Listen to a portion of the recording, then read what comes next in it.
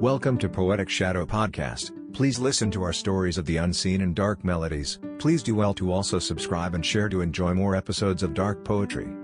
Today's episode is titled Annabel Lee by Edgar Allan Poe. It was many and many a year ago, in a kingdom by the sea, that a maiden there lived whom you may know by the name of Annabel Lee. And this maiden she lived with no other thought than to love and be loved by me. I was a child and she was a child, in this kingdom by the sea. But we loved with a love that was more than love, I and my Annabel Lee, with a love that the winged seraphs of heaven coveted her and me.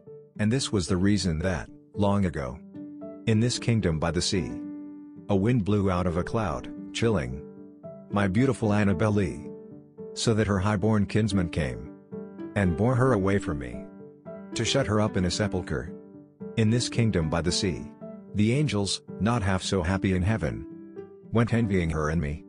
Yes, that was the reason, as all men know, in this kingdom by the sea, that the wind came out of the cloud by night, chilling and killing my Annabel Lee.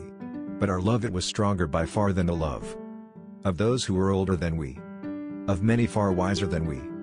And neither the angels in heaven above, nor the demons down under the sea, can ever dissever my soul from the soul of the beautiful Annabel Lee. For the moon never beams without bringing me dreams of the beautiful Annabel Lee, and the stars never rise but I feel the bright eyes of the beautiful Annabel Lee. And so, all the night tide, I lie down by the side of my darling, my life and my bride, in her sepulchre there by the sea, in her tomb by the sounding sea. That's a wrap for this episode. Hope you enjoyed it. Please help me share and anticipate the next episode. Always remember that you are my family and I love you.